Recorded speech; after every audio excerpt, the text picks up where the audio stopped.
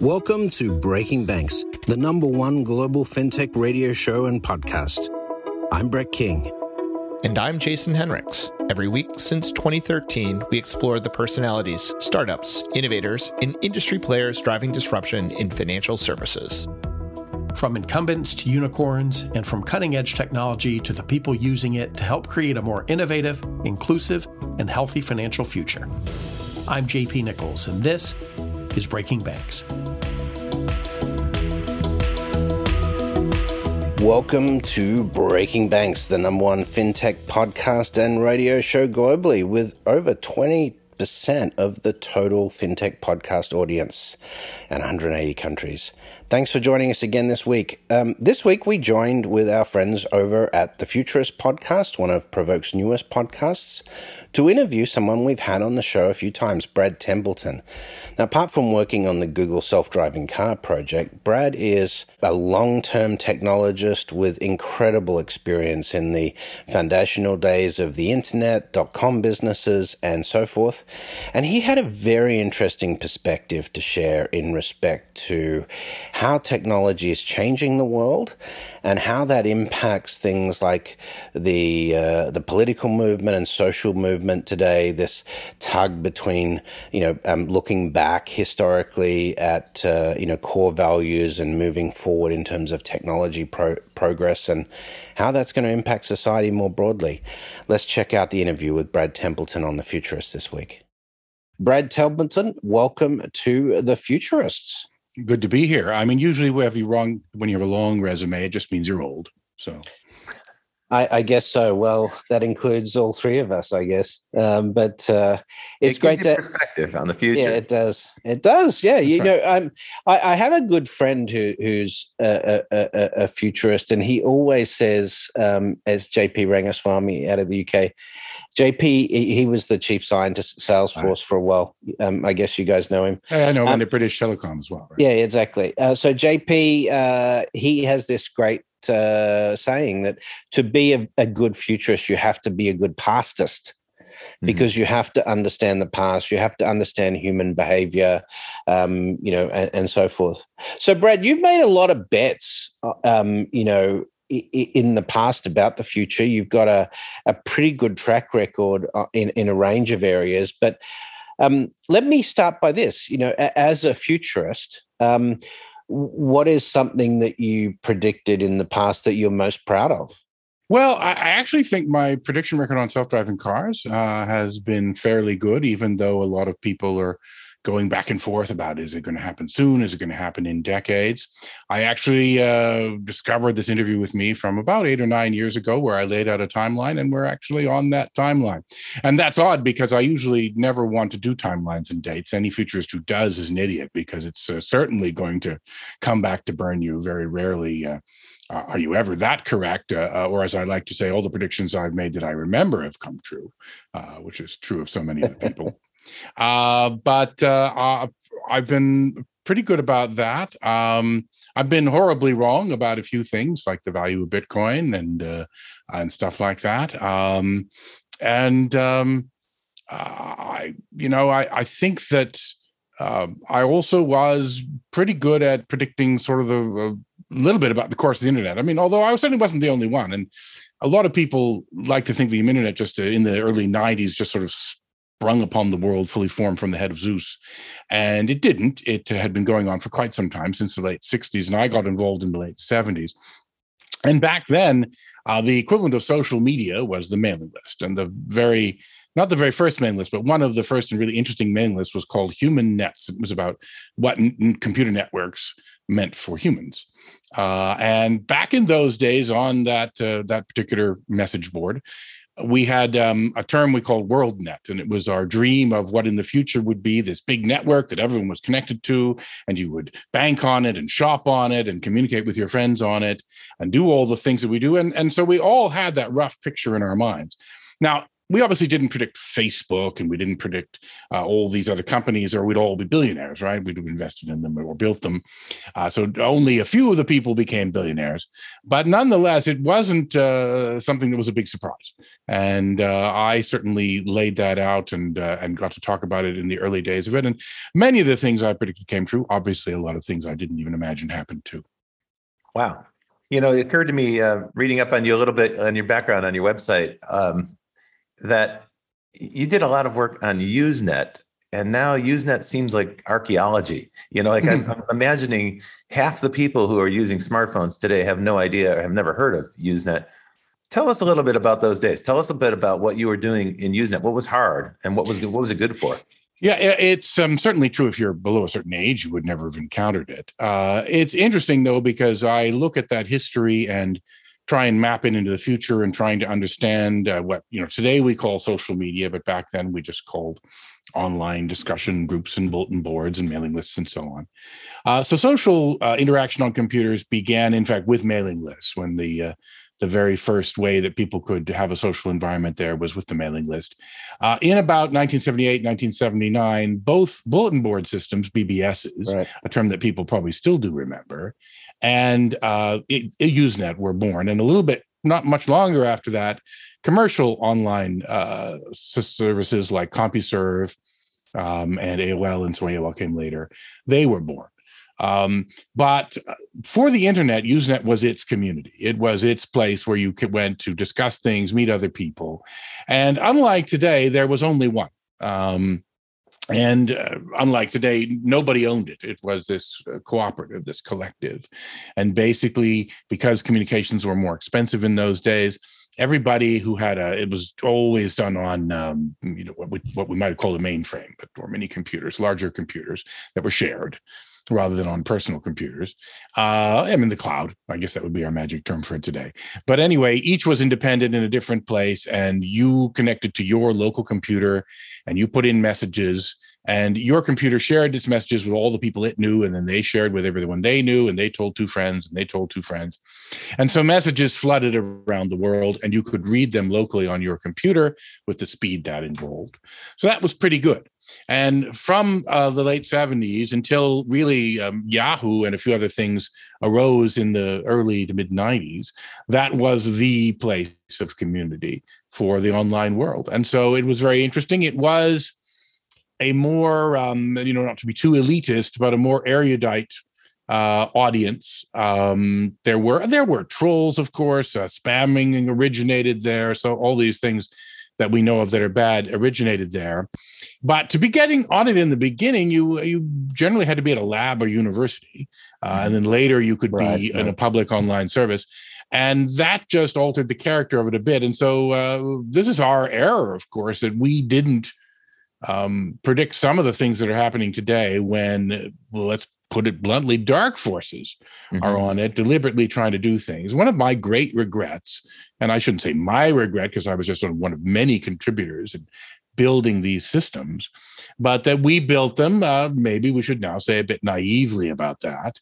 We generally felt, and I still mostly feel, that giving people more access to more information, more communication, the ability of anyone to publish, anyone to get access to all information, that this is generally a good thing. But what we didn't anticipate was, of course, that if evil people decided to deliberately weaponize it, use it for propaganda, use it to bend people's wills or bend the sphere of information that people have, that this could have, well, obviously rather horrible consequences. One of the great problems I ponder today is how to find a solution for that, a solution that still preserves what we value. There are many solutions being proposed to say, well, let's just censor the network. Let's just ask Facebook to, block everything. Let's get presidents of countries kicked off of Twitter, a rather common topic of discussion these days. And those are, I even would side a little bit with Elon on that, in the sense that he has said that, banning the president from Twitter was going too far, and a lot of people disagree with him on that. What he would do if he owned Twitter is he would, ban specific tweets, but he wouldn't take a person off. I'm not entirely against his statement of that philosophy, but how it's done is obviously going to be very interesting. Anyway, so we've come to this time today where we're now pondering what to do about this. And unfortunately, not as many people are pondering how to do it and still retain the values that we have. And that's a big question. I've been trying to even invent an entirely new moral theory in order to come up with solutions to this. One of the problems is bad news travels faster. And when you have a retweet button that makes it as simple as a click, bad news gets amplified really fast. Yeah, and fake news, apparently. It's not just that, though. I mean, to be fair, there's been some, strong research showing that the way that the algorithms on YouTube and Facebook and many other things, not just retweeting, have been amplifying the wrong things and not giving people what they want. And of course, addicting people in ways that they don't want to be addicted, which at first I thought was all because all the media are sponsored by advertising. Basically, the only way we really came up with to make money on the internet, 95% of the money came from advertising. And of course, that means you're working for the advertisers, you're not working for the users. But then I met one of the executives of Netflix, and I learned about their thinking inside Netflix. And they don't take any advertising, at least not yet. But they are just as much about addicting you as they can be, regardless of where their money comes from.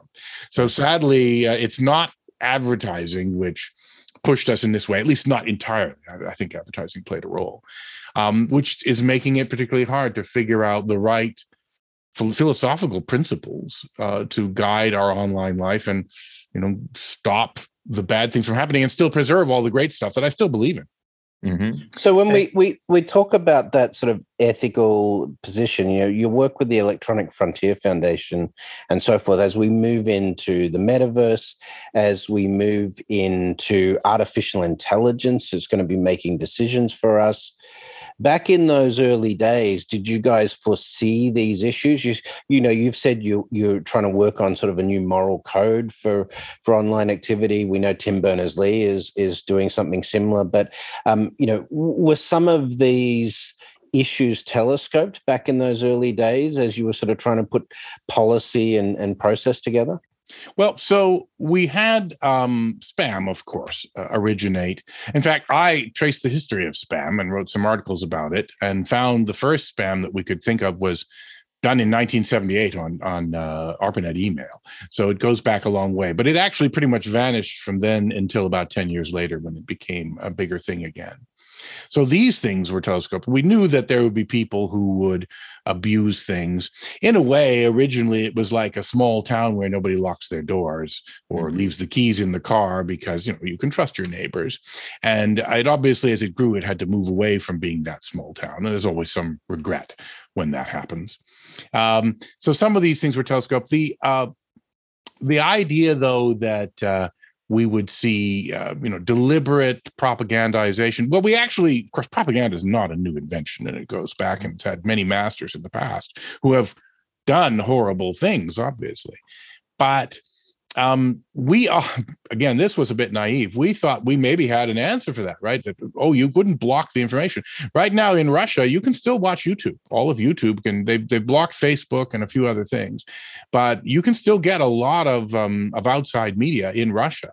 But they're managing to still have the majority of the population listen to only what the Kremlin says and believing that, we're in the middle of this glorious war and we're just doing a small little military operation there. And obviously there are real horrible consequences to that happening. We hoped that we had a solution. It's funny, in the end of the Soviet Union in around 1990, many people pointed to the fax machine as one of the technologies which helped end the Soviet Union, because finally there was this means of communication within the Soviet Union that could not be blocked. As long as you could make a phone call, you could send newsletters and publications. So people started faxing the truth around that the Kremlin didn't want people to hear, and that was able to spread. But everyone knew back then, don't trust the Kremlin. Like, that was not a secret that the Kremlin lied to you.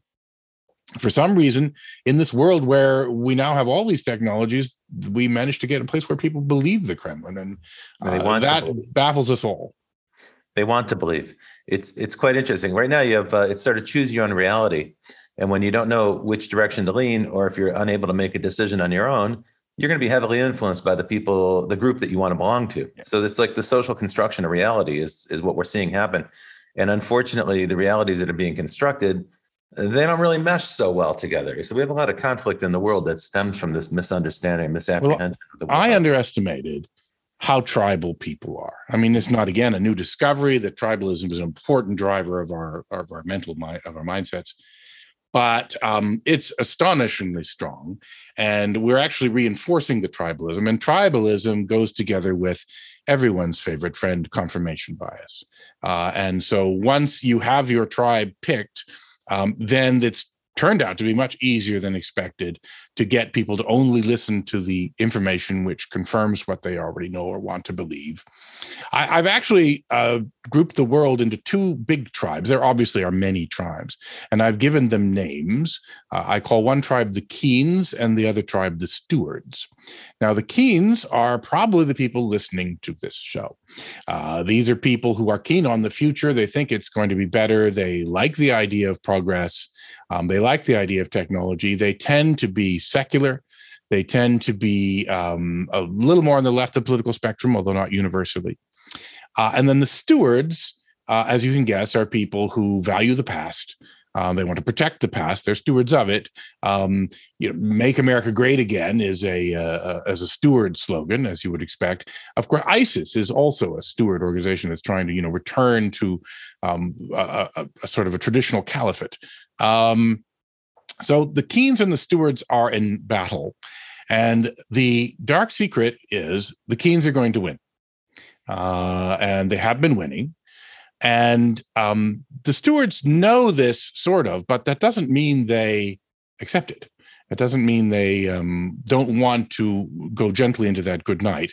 They want to fight it.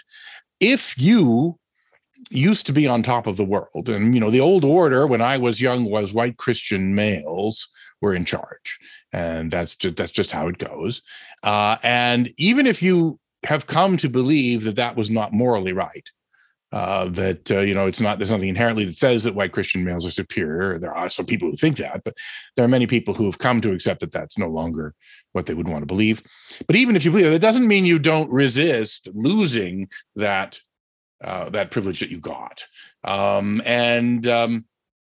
So because of that, we see the battle going on. We see people forming into their tribes and doing things just because it defeats the other tribe. So this is my explanation, one of thousands of explanations, of course. It's not just one factor, for things like the election of Trump and Johnson and Putin's power in Russia and so on, is this battle between the Keens and the Stewards. And the main conclusion I come out of it is that the Keens, who are going to win because they're richer and have better technology, because they love technology, they must win more gracefully, but they don't want to.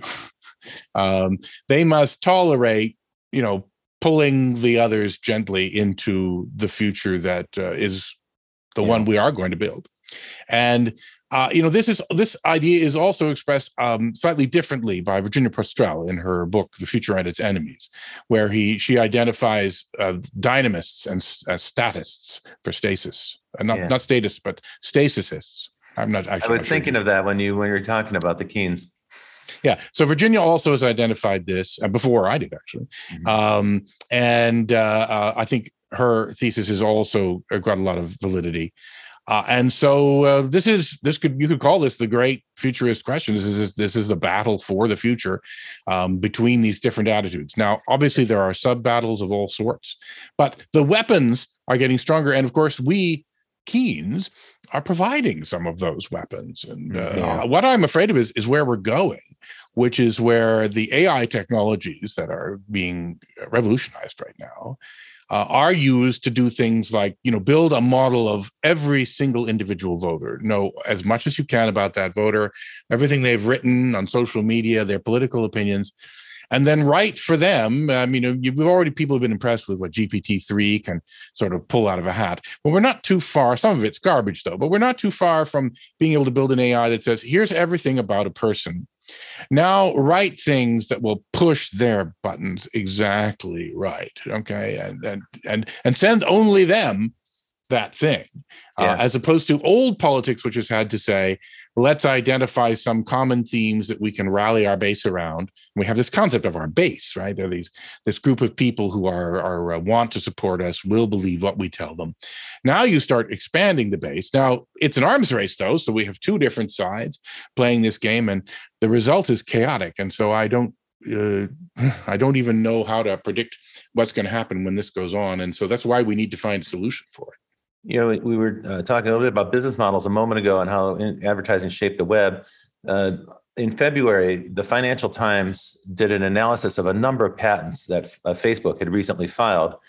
And in those patents, they discovered that what Facebook was trying to patent, there's no guarantee they're going to implement this. It's just a patent. It's just an idea.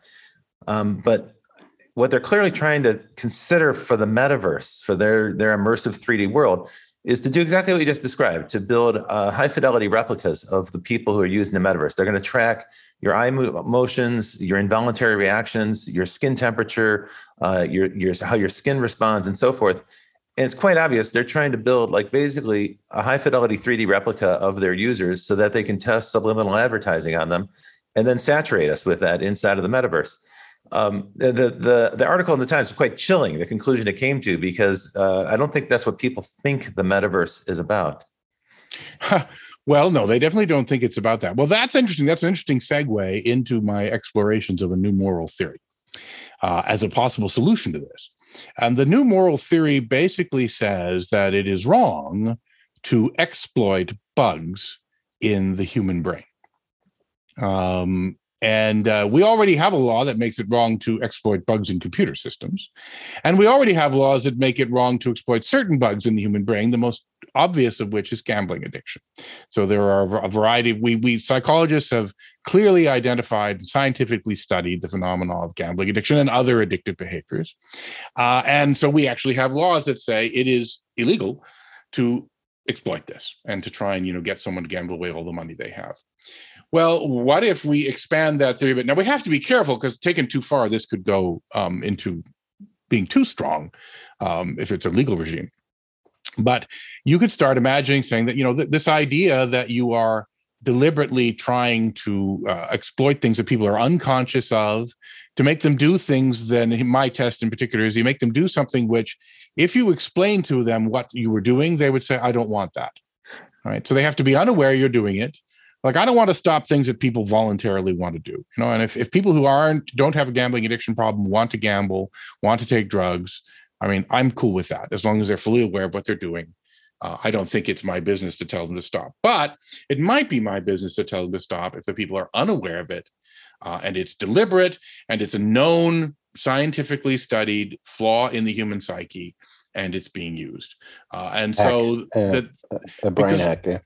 Yeah, I'm pretty much a free speech absolutist. And so I am not on the side of those who say, we should just ban this type of speech or, force online services to delete this or, remove people from Twitter and so on.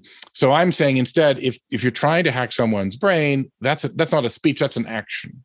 Mm-hmm. And for people who are fans of free speech, as I am, we tend to say we don't restrict speech. And what we do is we restrict actions. And it's okay if we're restricting an action. The other thing that people don't understand in the free speech debate is that it is not a belief that all speech is pure and good. There is lots of harmful speech. There are many books that have caused great harm in the world that we don't ban, and I wouldn't ban. The reality is that, they've either caused an action, but the other thing is that we have found throughout history that there is no way to give someone the power to pick good and bad speech that doesn't backfire. Right. And so even though there is bad speech in the world, if you say, okay, fine, we will then appoint Mark Zuckerberg or a government agency to be the arbiter of what speech is good and bad, it always goes sour. Yeah, and so it's not a power we hand over. And because that power is not in our quiver, we look for other things such as action regulation.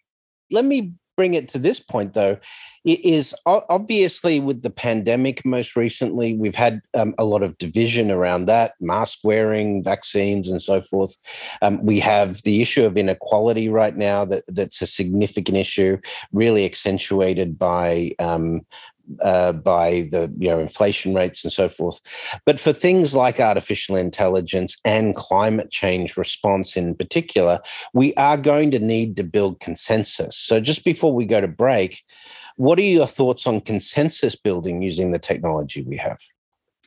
I mean, this is the problem that I was talking about with the tribalism. The tribalism is making our consensus building be worse.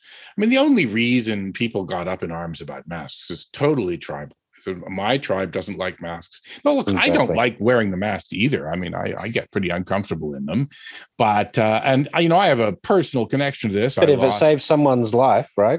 Well, not just someone's life. I lost a close member of my family to this disease. It's not abstract for me. It's not abstract for the relatives of 1 million Americans and 5 million people around the world. It's very not abstract for us.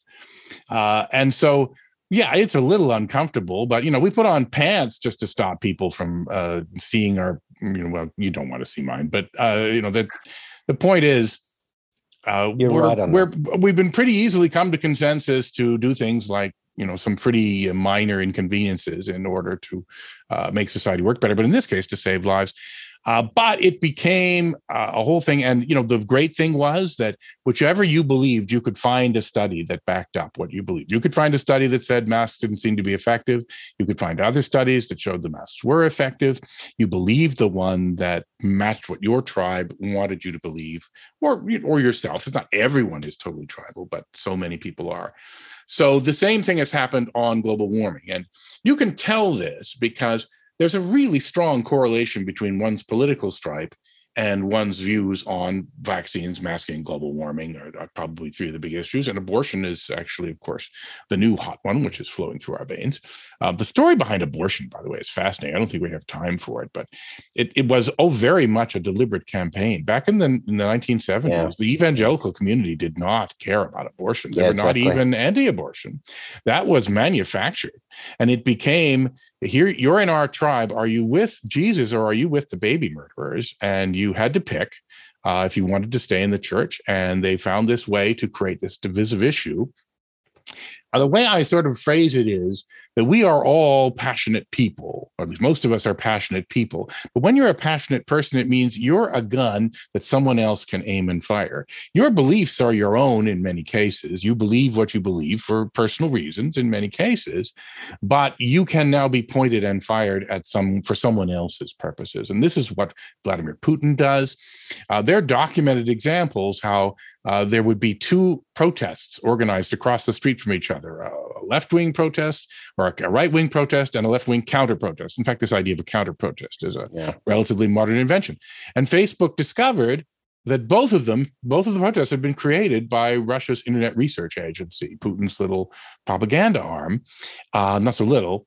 And in another case, when this was discovered and they talked to the people who were going to go to the protest and said, we've discovered that it was Putin who actually instigated your protest. They said, that doesn't matter. We still believe in this. We still want to do it. We're not gonna not fight the alt-right just because Putin made us fight the alt-right. Well, that's rational in one sense, but it's deeply wrong in another sense. And it's very hard to come up with solutions for that. So I wish I had a happy answer for you on how we'll build consensus. Right now, I'm mostly looking for how can we at least get out of being driven into negative consensus. Right. Before we can actually get to that consensus.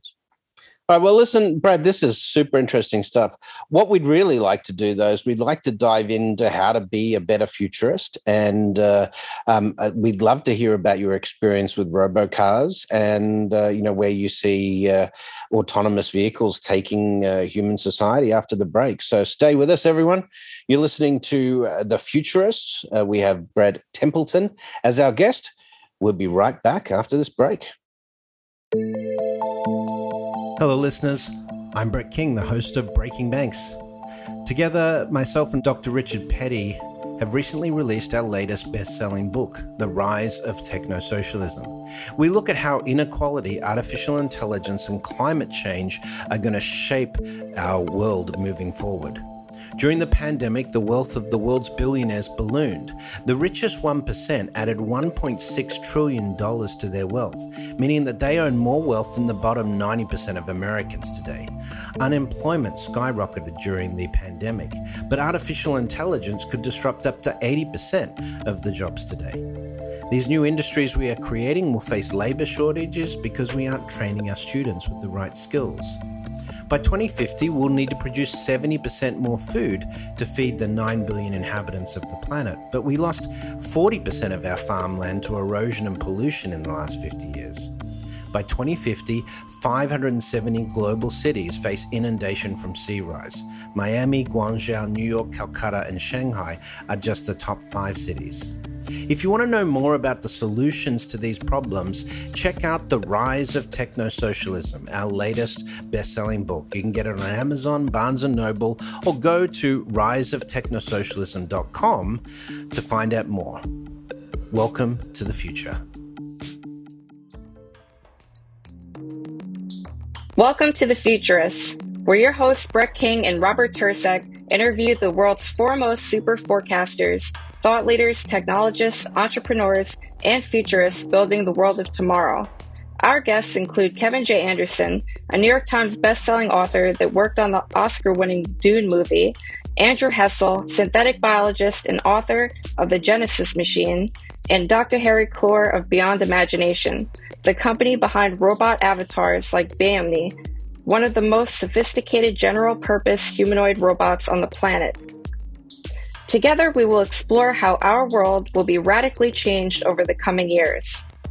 AI, bioscience and gene therapy, renewable energy and battery technology, food and agriculture advances, computing, the metaverse, the space industry, crypto, resource management, supply chain automation, and climate change will all reshape our world over the next 100 years.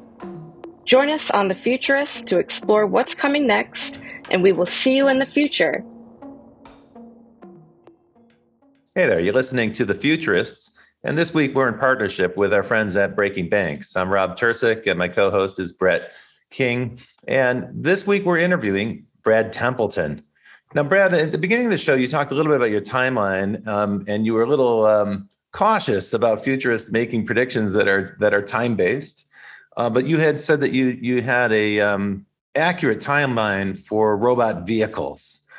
And, if you don't mind, tell me a little bit about, first of all, where are we on that timeline and when am I going to have my robot car? But secondly, how did you arrive at that? We're really interested in methodology. Like, how do you do your forecasting? Well, I wish I could tell you I have like a methodology or a formula for how you do it. As I said, naming dates is usually a mistake. My colleague Ray Kurzweil, he likes to say that we're actually usually over optimistic about the near term and pessimistic, and we underestimate the far term.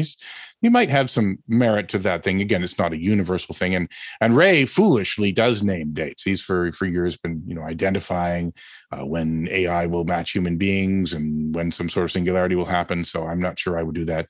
In fact, when people ask me, when can I get He's been reasonably accurate on a number of things, though. He would argue. No, Ray is definitely above average, well above average even. I would not say that he has that same phenomenon I had about you always remember or modify your memory of your predictions to make your predictions more accurate. Ray will claim he's like 97% accurate, and he isn't, but he's still quite good. So I'm not trying to condemn him in any way there.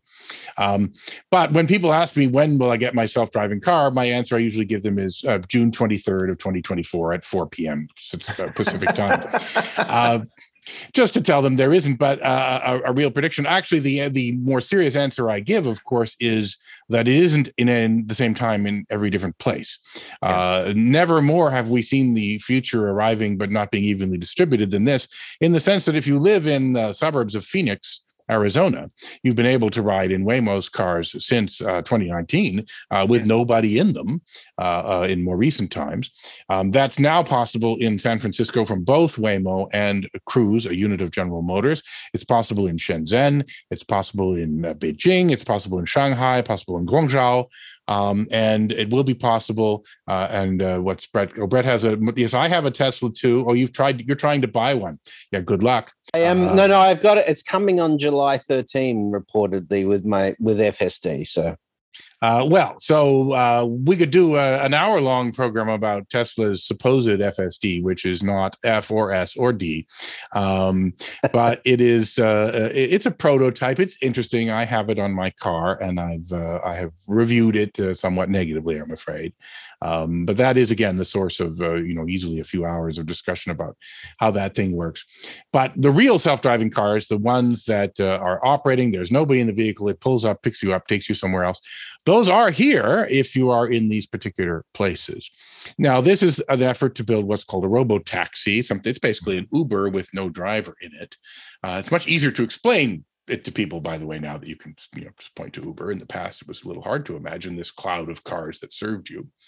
What Tesla wants to build is a privately sold personal car, which has some self-driving ability, which is a different thing and useful, but actually harder, because when you're building a taxi service, your job is just, make a commercially viable taxi service area, which San Francisco is. That's where Uber began, just with San Francisco. New York is, a variety of other places are, as opposed to trying to build a car that can drive everywhere, which is what is demanded by car buying customers. If you bought a car and it had this great feature you spent a lot of money from, but it only worked in East Los Angeles, well, you're not going to buy that, or you could only sell them in East Los Angeles, which is not of interest to any car company. So Tesla's also taking a much harder path to doing it and trying to do it cheaply, which is, again, a very odd philosophy. So when they'll succeed is much harder to predict. But the others have already succeeded, sort of, because even though Waymo has now driven probably about 12 million miles around Phoenix, maybe 8 to 10. They haven't broken down the numbers recently, without ever being at fault in an accident. That's the equivalent of about 10 to 12 human lifetimes of driving without being at fault in an accident, which is better than humans can drive. So one could say they have achieved the safety goal we've all talked about since the beginning, is how do we make this safe enough? How do we show that it's safe enough? I think they've achieved that. They still aren't deploying widely, though. One reason is that they did that in an area that's easier to drive. Phoenix is one of the easiest places in the world to drive. But the other reason is I'm not sure they've fully conquered being a good road citizen, which is to say that people honk at them sometimes because they're like grandmothers rather than ordinary drivers. And so you have to be both safe and a good citizen of the road, something that there's actually a trade-off between, which makes it a little more challenging. But just in the last few weeks, we saw them expand their service areas in San Francisco. We saw a whole bunch of new areas appear in China. Several other companies are doing taxi services, robotaxi services, with a human being still behind the wheel to take over in case of a problem in a number of cities around the world. So that obviously is more experimental, but the ones that are running with nobody in them, while still not profitable because they're expensive research projects, are much closer to achieving this goal, and the question of when you'll get it. So my answer for when you'll get it is that I predict for this decade a land rush, as companies do solve these safety and road citizenship problems, and then they go out to stake territory. And unfortunately, staking territory is actually pretty expensive. It needs a lot of capital. Now, the companies doing this, like General Motors and Google and Apple and others and Amazon that want to get in the game, well, they do have a lot of capital, so that's not going to be a problem. And even the startups are getting access to some of the biggest pools of capital that startups have ever received. So it will be done, even though it will be so capital intensive. But that means is you can't just deploy the whole United States at once. Even Google doesn't have enough money to deploy the whole world or the whole US at once. Yeah, tell me what's difficult here, because my understanding is that they've got 80% solved and there's 20% remaining that is challenging. Maybe it's 10% remaining. I don't know. Talk a little bit about the underlying technology and the hard problems of autonomous vehicles. Well, I wouldn't use numbers like 80 or 20%. In fact, this is one of the mistakes that people make with the vehicle that Brett's going to receive in a few months, is they see now you tell me. they see it drive and work 99% of the time, maybe even 99.9% of the time. And so if you want a vehicle that only runs over one of 1,000 pedestrians that it comes across, that's great. But the real goal is 99.9999, maybe even another 9 on top of that, 6 or 7 nines. And unfortunately, the journey from 3 nines to 6 nines is, well, it's 1,000-fold. So they're 0.1% of the way there is how you might express it. But on the other hand, Waymo and the others are not 0.1% of the way there. They're much closer. In fact, I think in the safety number, Waymo has achieved that role. But what's hard? Well, so actually, surprisingly, one of the hard things is proving that you have done what you think you've done. It's a bit like drugs, right? So we had the Moderna vaccine in February of 2020, but we didn't know it was safe. But it was built like a month before there was ever a lockdown. The Moderna vaccine was ready. You could have gotten it injected in your arm, and some people did who were doing the trials. And it wasn't until November that we finally said, okay, now we know it's safe enough. We'll put it in arms. If we had somehow magically known how to use it, and I don't know how we could have magically known this, but if we had magically known it, millions of people would have avoided dying. So this is no minor thing to worry about. This is very concrete sort of and tragic numbers behind this. But anyway, with self-driving cars, you have to prove that you've actually made it safe enough, just like the drug. So you have to make it safe, because you can't prove it by driving for human beings have a fatal accident about every 80 million miles in the United States. So you can't just say, let's just drive for 80 million miles and see if we kill someone, or even drive for 10 billion miles and see if we kill the average number of people, because that's very time consuming. You're always changing your software release every few days. So you can't even drive that much except in simulator on a release. So proving it is problem number one. The other problem that I think needs a little more work still today is predicting the future, being a good futurist. And in fact, I often say that the task of a self-driving car, it's often expressed in terms of sensing and planning and all sorts of other technical robotics terms. But the real job is to predict the future and just not have any ones in which things get hit. So what you have to do is your sensors tell you where things are, hopefully. I mean, that again is what people work on, is to get the sensors to be very good at letting me know where pedestrians and cars and so on are. But really what I want to know is, where are they going to be? Mm-hmm. And human beings today are still better at predicting what other human beings are going to do in the future than robots are. And so that's one thing that we should improve in our robots. And people are working very hard on exactly this, get to know where things are going to be. We could still improve our sensing, though. I think getting faster response time in certain highway situations, high-speed situations, is good. Human beings take about 3/4 of a second to react to things they see on the road. The robots are faster than that, but I'd like to make them even faster. Do you think the compute power will reside in the vehicle itself, or will the compute power be in the cloud or edge? Edge computing, yeah. Absolutely in the vehicle itself. That's and because of the round trip, the time, the lag time? No, it's more a question of reliability. You want to build everything. If you're going to bet your company on the safety of a system you're deploying, you don't want to bet it along with betting on the reliability of Verizon, or any other player who's not you. You mostly want to bet it on and control and test and certify and verify every component of it. You don't want any kind of radio outage to suddenly mean you could have a safety incident. So there'll be a processor on the car. You think there'll be sufficient processing power in the cars?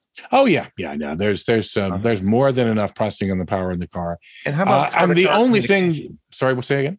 What about car-to-car communication? Like what it makes sense? What about for like the 3D point mapping and stuff like that? Yeah, terrible or horrible mistake. So that won't. There are. In fact, I'm just writing an article about the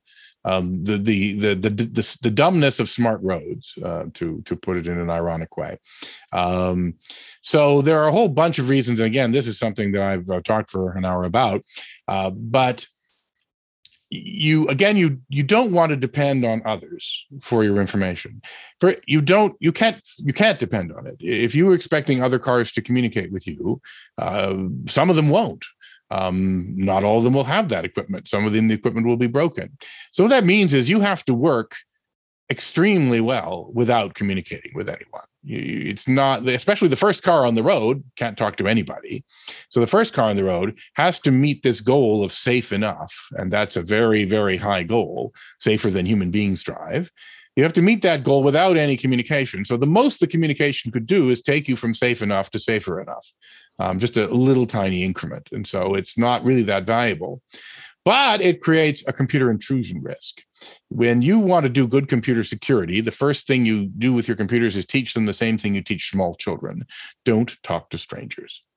Because that's where computer intrusion comes. When you have a web server that will talk to anybody, when you have something that will accept a communication or open a communication with random parties, that's where most computer security violations take place. So the right thing is your car talks only to its headquarters. It can't avoid talking to its headquarters. But frankly, it should be very afraid of even its own headquarters if it can be. There's really no need to go beyond that. People have dreamed up things they might do if they could talk to a traffic light or talk to another car, but almost none of them actually need that. And so there's no reason to create a computer security vulnerability that gains you almost nothing. And also, so you don't buy into the concept of like convoy, vehicle to vehicle transmission, so that you can have that sort of cloud computing power of the combined vehicles, particularly in a highway setting. Well, so for specific convoys that want to follow, just a few feet from each other, there can be value in that. And there is a company that attempted to do that. Unfortunately, they did go out of business. There's a new company that's just started up doing that, and they may do better. But no, generally not. In fact, one of the problems with convoys, there was a big experiment in Sweden run by Volvo and a European consortium about convoys. And they found two problems with doing it. One was if you were the rear car in a convoy, the front of your car got destroyed by the little pieces of stone on the road, which are thrown up if you follow too closely behind someone else. Because, roads have got little tiny chips of rock and stuff on them all over. They're thrown up, especially by the trucks, and they fly, 10 feet or something like that. If you're following by the correct distance, it's not a problem. If you try and follow closely, they had one car, its radiator started leaking just because hundreds and hundreds of stones had been embedded in it. So following too closely is not a good thing. Secondly, even if convoying is useful for saving fuel, it's not something you do on day one. You sort of do that after everything else has been perfected, and then you try getting a little closer and a little more dangerous. So it's even if it is a good idea, it's some distance away. But that's about it. Yes, a radio might be useful for that, although I think a laser would probably be better in that circumstance than a radio. But that's a different matter. There are advantages to both. But no, absolutely. You've got now, for example, 2 million of the accidents in the United States out of the 12 million total every year car accidents are with deer. And I have not figured out how. Yeah, I had not figured out how to get the deer to wear transponders. So unless you can, you're going to face the fact that you just have to make this work without communicating with anyone else, as human beings do. But you communicate with your headquarters. You get everything that Waze gives you. If there's something going on ahead of you on the road because a car up there told its headquarters that there's a problem here, there's ice, there's an accident, whatever it is, stalled car. That already happens with Waze, with just human beings. They talk to the cloud, and then your headquarters talks to the cloud and learns that and informs you of things you want to know. You actually can do that now with a latency of less than 100 milliseconds. So you can actually do real-time stuff that way. And oddly enough, this is very weird. So normally I'm a big fan of decentralization and distribution. And you would say, then you should love direct radio communication between the cars. But it turns out that if you want to directly communicate between the cars, you have to standardize how you do it. You have to come up with a way. No one's ever built a radio communications technology, any kind of communications technology, actually, that did not provide high value to the very first customer. Right? Because if you have to to make radio communications between cars work, you've got to have hundreds of millions of cars doing it before it's valuable. If only 10% of the cars have it, and by the way, that would take many years to happen. If only 10% of the cars have it, then only 1% of the interactions between cars can make use of it. So the benefit is quite small. And it only happens if both sides are speaking the same protocol and have the same radio hardware and can talk to each other and have a line of sight. between each other because this is all done at high frequencies. Yeah. When you're talking to your headquarters, you don't need a line of sight between the vehicles. You don't need the vehicles to be compatible with anything but their headquarters. It's only the headquarters who now have to be compatible with each other, which is a much easier problem. And then they to solve. can act as the gatekeeper, though, right? Yeah. So This is one of the reasons why analysts say that Tesla has a huge advantage, because all of their cars are communicating with the headquarters. And as a result, Tesla has a proprietary information advantage about road conditions and how their cars are performing and where they're performing and so forth that other car manufacturers don't have and might not catch up to in the near term. Well, yes and no. There's an Israeli company, Mobileye, which now belongs to Intel, although it will shortly go public again, be spun out. They are in 50 million cars. Now, they don't get the same level of data access to the older cars that they're in, but they've now been working deals with the car companies who buy their chips and put them in their cars to increase that amount of data access. So they actually have a much larger fleet that they can gather data from than Tesla can, although they can't get as much control and data as Tesla can do. And Waymo has a much smaller fleet than Tesla has, but Waymo gets orders of magnitude more data from each vehicle. So there's actually no one winning strategy among those three. Mm-hmm. Hey, so Brad, let's change tack a little bit here before we close out the show. I want to go full futurist here, right? So I told you 2024 at June 23rd. What is the stuff about the future that really gets you excited? What do you think is going to be the most meaningful changes we're going to see over the next 30 to 50 years that really is going to positively change the world for us, those of us who are the Keens? Well, so because, as you can see, I bleach my hair with peroxide every day so I can look more distinguished, I will admit an age bias in this particular answer, which is I want to stop aging. And that, unfortunately, now trumps almost all, I can't use that word anymore, can you? But almost all other goals I may have for the future is that I have a future, and that it's a youthful one rather than a decrepit one. For that, actually, while there's lots of interesting research going on and we track it, and I'm sure you've talked about it in other episodes of this show or will, but medicine is horribly archaic in its times. And we talked a bit about how long it took to figure out the Moderna vaccine could be given to people.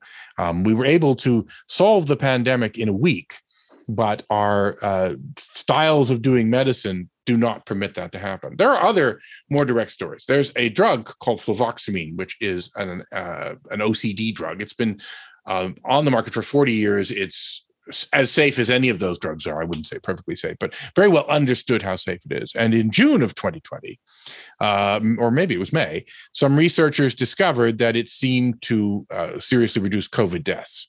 And over time, much more research was done and found that, yes, it would cut COVID deaths in half if you administered this drug. And because it's well-known and safe and already approved, it could be prescribed off-label by any doctor. But none had the guts to do it. I talked to many doctors during this period about it. There were some doctors who would do it. I wanted it for my mother when she was dying of COVID. But you could not get it because it wasn't well established about this. Now, in later 2021, more research came out, confirmed these numbers, and now it is on the recommendation list for treatment. It turns out we have a new antiviral drug, semi-new antiviral drug called Paxlovid, which is even better at preventing COVID deaths. And so fluvoxamine won't. Except you've got to get it in the first 5 days. And many people don't know they've got symptoms, right? Well, also, it interacts with half the drugs in the world. So you also have to be very careful about how you take it. But my point is, though, that this drug exists and it also took time to get it approved and so on. And so it's no longer this abstract thing to discuss in journals about how many million people died because we weren't ready to use that drug or to as easily use these drugs. I mean, we're talking death tolls that exceed any of the wars, not a death toll that exceeds the total death toll of the Second World War, which is about 60 million people. But the death toll of the United States, certainly in that war, is far exceeded, and all the wars, in fact, in the history of the United States. So we really have to rethink how we do it. Now, one thing I have proposed is that the United States should create a board certification in experimental medicine, which any doctor could study and get board certified in. And they would then be allowed to prescribe experimental medications in a modern world where every patient you prescribe an experimental medication to has a smartphone, not a big leap anymore, has with the smartphone these medical sensors you can get now that you can hook up to your phone with Bluetooth. It can do your EEG, they can read all your vitals, they can be tracking all things, even in some cases doing blood tests, which we're going to get better at. So we start getting this idea of making it much easier to both work with experimental medicines and also to immediately detect when they're going wrong. And if we can do that, we can much more safely test and deploy and figure out what medical therapies work and also possibly ways that treat aging. Because even if there's a thing that's been discovered which will give you eternal life today, it might not be ready by the time I'm old. And I'm not that old yet. So this is but we're on the clock. All of us are on the clock. We're all on the clock. In fact, what I've actually studied or read some research on, there's a very simple piece of math you can do that our current regulatory regime, the FDA, it can take 6 to 10 years to get a drug approved. And so they were able to simply calculate, let's take all the drugs that didn't get approved because they were bad. They did something wrong. They hurt some patients in the trials, the safety trials. So if you took those drugs and you imagine they were used 10 times as much or 50 times as much in experimental medicine trials managed by these board certified doctors, and you could calculate just how many people would have been harmed because of that. But remember, everyone's got the smartphone. So as soon as something goes wrong, they're reporting it. Any pattern in things they're reporting are being detected by AI within days. We're saying, oh, look, this drug is causing some people to have heart murmurs. Let's immediately look into that. Let's find out what's going on. So you can work that out. The other number you can calculate is, what if all the drugs that did get approved and ended up saving lives and curing disease 10 years later, what if they'd been out and ready 6 or 7 years before that, and how many people would have been saved? And it's not even in the same ballpark. The number of people harmed by that regime is like orders of magnitude smaller than the number of people saved by that regime. But it's all a data problem in the end, It's all about getting the right data and being able to make these contextualized decisions, right? Data will maybe get us around the real problem. The real problem is our now archaic principles of medical ethics, right? Which do not hurt the patient. Like wait till you hear a symptom before you start a treatment, rather than tracking the likelihood of a particular condition, genomics, gut biome, blood work, internal sensors, all of those things. So, hey, Brad, I know, we could continue this conversation, but we've run out of time, unfortunately. Yeah, no worries.